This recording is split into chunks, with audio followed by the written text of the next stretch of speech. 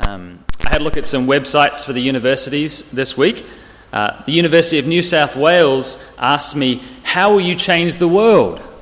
And Sydney Uni told me to be part of something world-changing. So, what's your mission?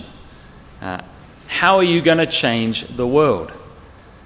Those of you who are young workers probably feel like that's something to work out later.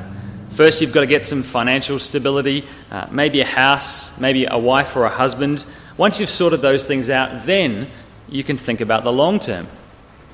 For those of you who've got young children, like me, I suspect your time frames are quite short.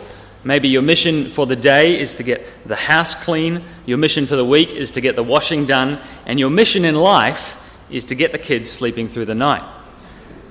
Or maybe you've got older kids.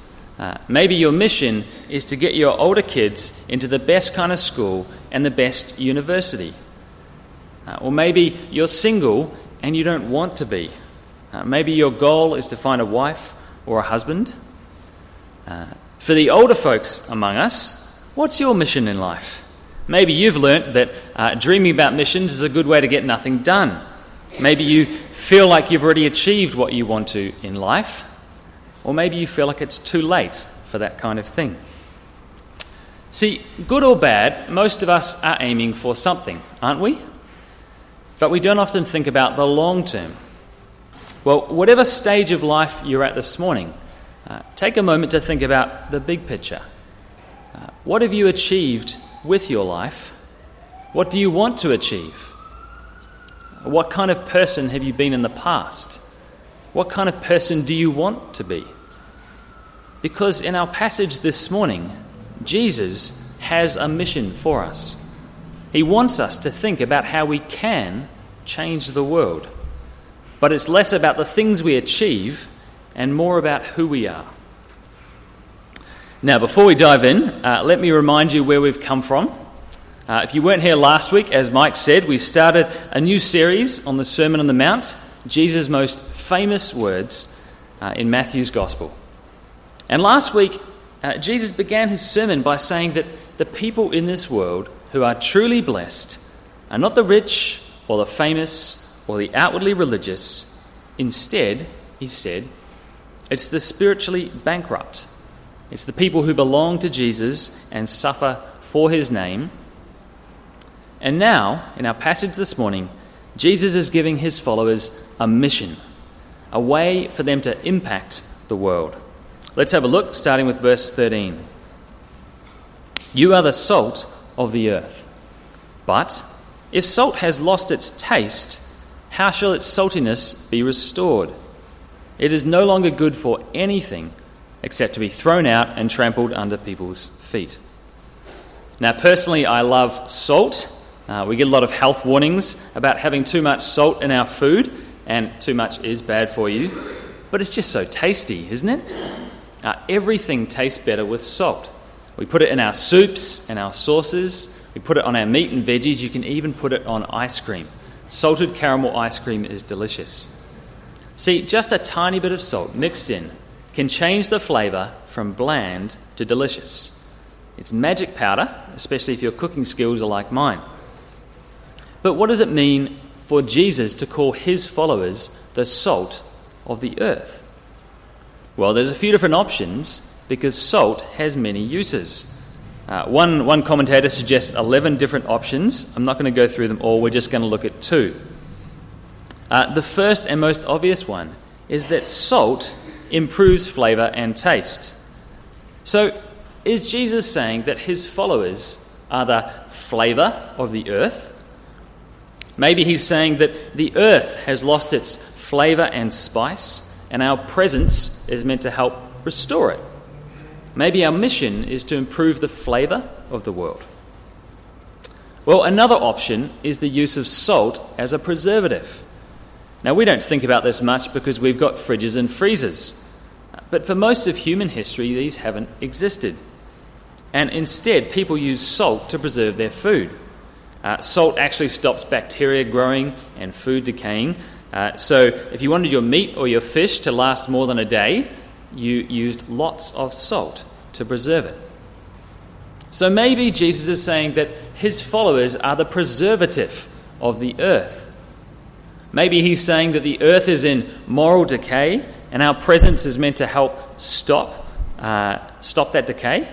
Just like salt preserves food and stops it going off, maybe that's our mission, to influence those around us in the same way.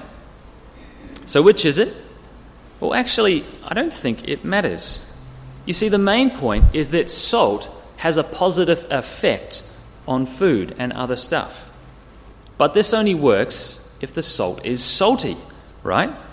If salt becomes diluted in too much water or mixed with too much dust, then it loses its saltiness. It's useless. It won't flavour or preserve. You throw it outside. It's good for nothing. And so what does that mean for Jesus' followers? Jesus is saying that his followers are meant to live distinctive and different lives and be a positive influence on others. And there's a warning, isn't there? If our lives are no different, if we've lost our saltiness, then we're good for nothing. And so that leaves us with a question for ourselves. Do we live differently to those around us who don't know Jesus? Is there a difference in the way we relate to others at work under pressure? Is there a difference in the way we relate to our family and our friends? Do we have a positive impact? Or you could think about it this way. If tomorrow the government said it was illegal to be Christian, would there be any evidence to convict you? Because our mission, Jesus says, is to be like salt, to be living distinctive and different lives, to have a positive influence on others. But that's not all. Jesus has another image for us, making the same point. Verse 14, "You are the light of the world," he says. Now this image of being light shining to the world reminds us of Matthew chapter 4, where Matthew described the beginning of Jesus' ministry in this way. Matthew chapter 4, verse 16. "The people dwelling in darkness have seen a great light, and for those dwelling in the region and shadow of death, on them a light has dawned." From that time, Jesus began to preach, saying, "Repent, for the kingdom of heaven is at hand." Notice two things here. Firstly, Jesus is the great light. He is the great light that has come into the world. But secondly, notice the world needs light because it's in darkness. And this darkness is a shadow of death. Now, I reckon that wasn't too hard for Jesus' followers to believe. Israel was a land occupied by an enemy force. They were poor and oppressed. There were no modern technologies or comforts or medicine. Life was hard. It felt like the world was in darkness. But we live in better times, surely. A time of prosperity and safety and knowledge. I can pick up my phone and get instant access to Wikipedia. I can read about the history of our world, how we've come through the Dark Ages. We've come through the Age of Enlightenment and the Scientific Revolution. We've survived 2 world wars. Life is much better now, isn't it? But Jesus is talking about spiritual light and darkness. You see, all of our knowledge and modern technology doesn't help us in the face of death. We're still living in the shadow of death because our world has turned its back on God. Think about that for a moment. Yesterday was a beautiful sunny day, wasn't it? Blue sky, bright sun, warm for a few hours. And yet, despite appearances, our world is in the shadow of death and living in darkness. Your colleagues at work whom you laugh and joke with, living in darkness under the shadow of death. Your friends and family who don't know Jesus, living in darkness under the shadow of death. And so for people in darkness, who will show them the light? Well, Jesus is passing his mission as the great light of the world onto his followers. And that means their light needs to be visible. Now look at verse 14 again. "You are the light of the world. A city set on a hill cannot be hidden, nor do people light a lamp and put it under a basket, but on a stand, and it gives light to all in the house. Has anyone ever seen a city on a hill? I haven't, but I grew up in New Zealand, and we used to live in a valley. It was a big valley near Wellington with hills either side. Proper hills, not the little ones that you have here in Sydney. And some of these hills had houses up the top, high up. And at night, when the lights were on, the houses would light up, and you could see them shining from miles away, sprinkles of light on the hillside. Jesus is saying, imagine an entire city built on a hill, a city like Jerusalem. And at night, the lights in the city are visible for hundreds of kilometres around. It's impossible to miss it. Or, he says, imagine a lamp inside a house. You don't turn on a lamp at night and then put it in the kitchen cupboard. You put it somewhere high and visible so that it can light the house and remove the darkness. And in the same way, Jesus is saying that his followers are meant to be visible to the world, impossible to miss, shining like lights in the darkness, like a city on a hill. You see, you can't be a private Christian. I mean, it's tempting sometimes. When you read the rest of the Sermon on the Mount, you quickly realise that the main problem is other people. If only I could get away from all the annoying people in my life, of course I would be patient and kind and forgiving. But the idea of a private community sounds tempting sometimes. But Jesus is saying that his followers have a mission to impact the world, not hide away from it. He's saying that our light needs to shine because the world is in darkness. Well, what kind of light does Jesus have in mind exactly? What will it look like for us to shine? Is he saying that our church buildings should be beautiful works of art? Huge cathedrals that shine brightly and draw people to God by their beauty. If that's the case, I think we've failed here at St. Andrews. Maybe instead of buying more seats, we should be fundraising for a nicer building that will be more attractive and draw people in. Or is Jesus talking about signs and billboards? Does he want us to broadcast the Christian message? Is that what it means to shine? We're right next to the motorway. We could put up a big neon billboard, 24 hours, flashing out, Jesus is the light. Is that the kind of light that Jesus is talking about? Or is he talking about political movements? Maybe all the Christians in Sydney should unite together as one party. We could be the Salt and Light Independents. Now, voting is a good thing, and so caring about social policies is good, but I don't think that's what Jesus is getting at either. You see, it's not about church buildings or signs or political parties. Look at verse 16. In the same way, let your light shine before others, so that they may see your good works and give glory to your Father who is in heaven. Jesus is talking about the life of individual Christians, like you and me. He's saying that our lives should be so full of good works that they'll shine in a dark world. And the rest of the Sermon on the Mount, as we look at it, is going to explain what this looks like. Jesus will tell us that letting our light shine means being gentle and patient. It means forgiving others. It means being pure in our words and actions. It means being generous with our time and money. It means being kind to those who mock us. And it means not drawing attention to our own good works, but quietly doing good and loving others. It will involve speaking the gospel, but the main thing is living lives which embody the gospel and the good news. Friends, this is the kind of salt and light that Jesus wants our lives to be filled with. This is the mission that Jesus has for us, to impact the world, to do good in such a way that people see the light of Christ in our lives and are drawn to him. So if that's the mission, we need to look at the transformation. Secondly, because we need to remember how this story ends, don't we?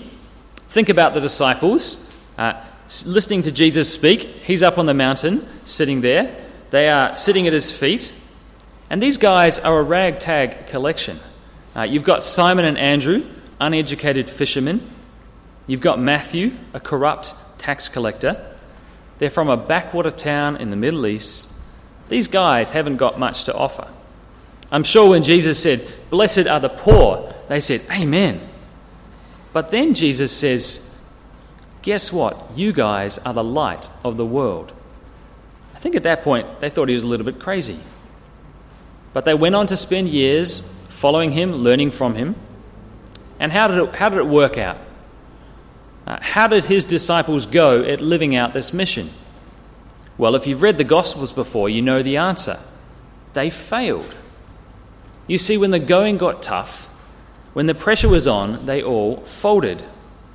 When Jesus was arrested by the authorities, his disciples ran. Even Peter, the most enthusiastic of them all, failed. When people said to him, "Are you with Jesus?" he didn't say, "Yes, let me tell you about the light of the world." He said no. He denied it. He hid his light. Because it takes more than a sermon to transform Jesus' followers so that they can shine like lights. It only happens through the cross, doesn't it? It's only when Jesus' followers meet the risen Lord Jesus that they understand their sins have been forgiven. It's only then that they realize the shadow of death has been overcome. And only then do they receive the Holy Spirit and get new hearts. Friends, that's how a bunch of peasants from Galilee turned the world upside down. Because they understood what Jesus had done for them on the cross, and their lives shone with the brightness of it. You see, as we read through the Sermon on the Mount, it's really easy to think we just need to try harder. But we're always going to fail like the disciples. And Jesus knew that when he spoke these words. That's why he came to die on the cross. You see, we need the light of God's forgiveness in our hearts first before we can show the world the light of Christ in our lives. We need to be transformed by the cross. So we've seen the mission, we've seen the transformation, now we need to consider the challenge. Because this is not an easy mission.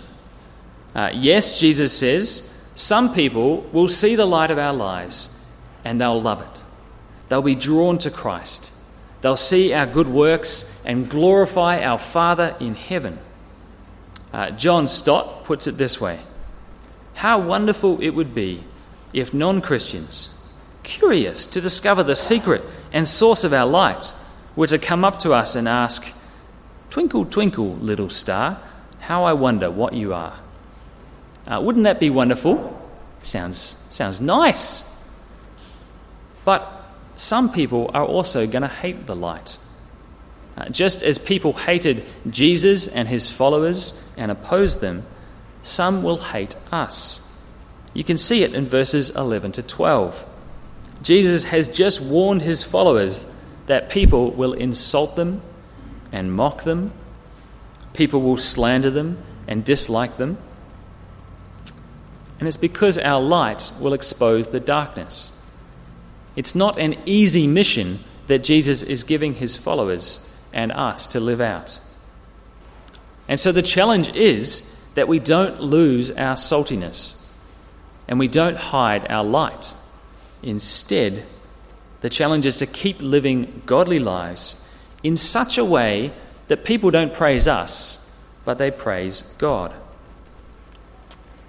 So as we finish up, take a moment to think about this. Where has God placed you to live out this mission? What communities are you part of? Who are the people you see each week and have relationship with? Maybe it's your work colleagues, or your family, your friends, or your neighbours. Where has God placed you? And what would it look like for you to be salt and light in those relationships to those people? What would it look like for you to be doing good in such a way, loving others in such a way, that people see the light of Christ in your life and are drawn to him? Friends, this will look different for all of us. But whether you're young or old, single or married, Jesus has a mission for us. You might not feel like it sitting here this morning, but if you follow Jesus, you are the salt and light of the world. And people living in darkness, under the shadow of death, need the light. So let your light shine. Let's pray.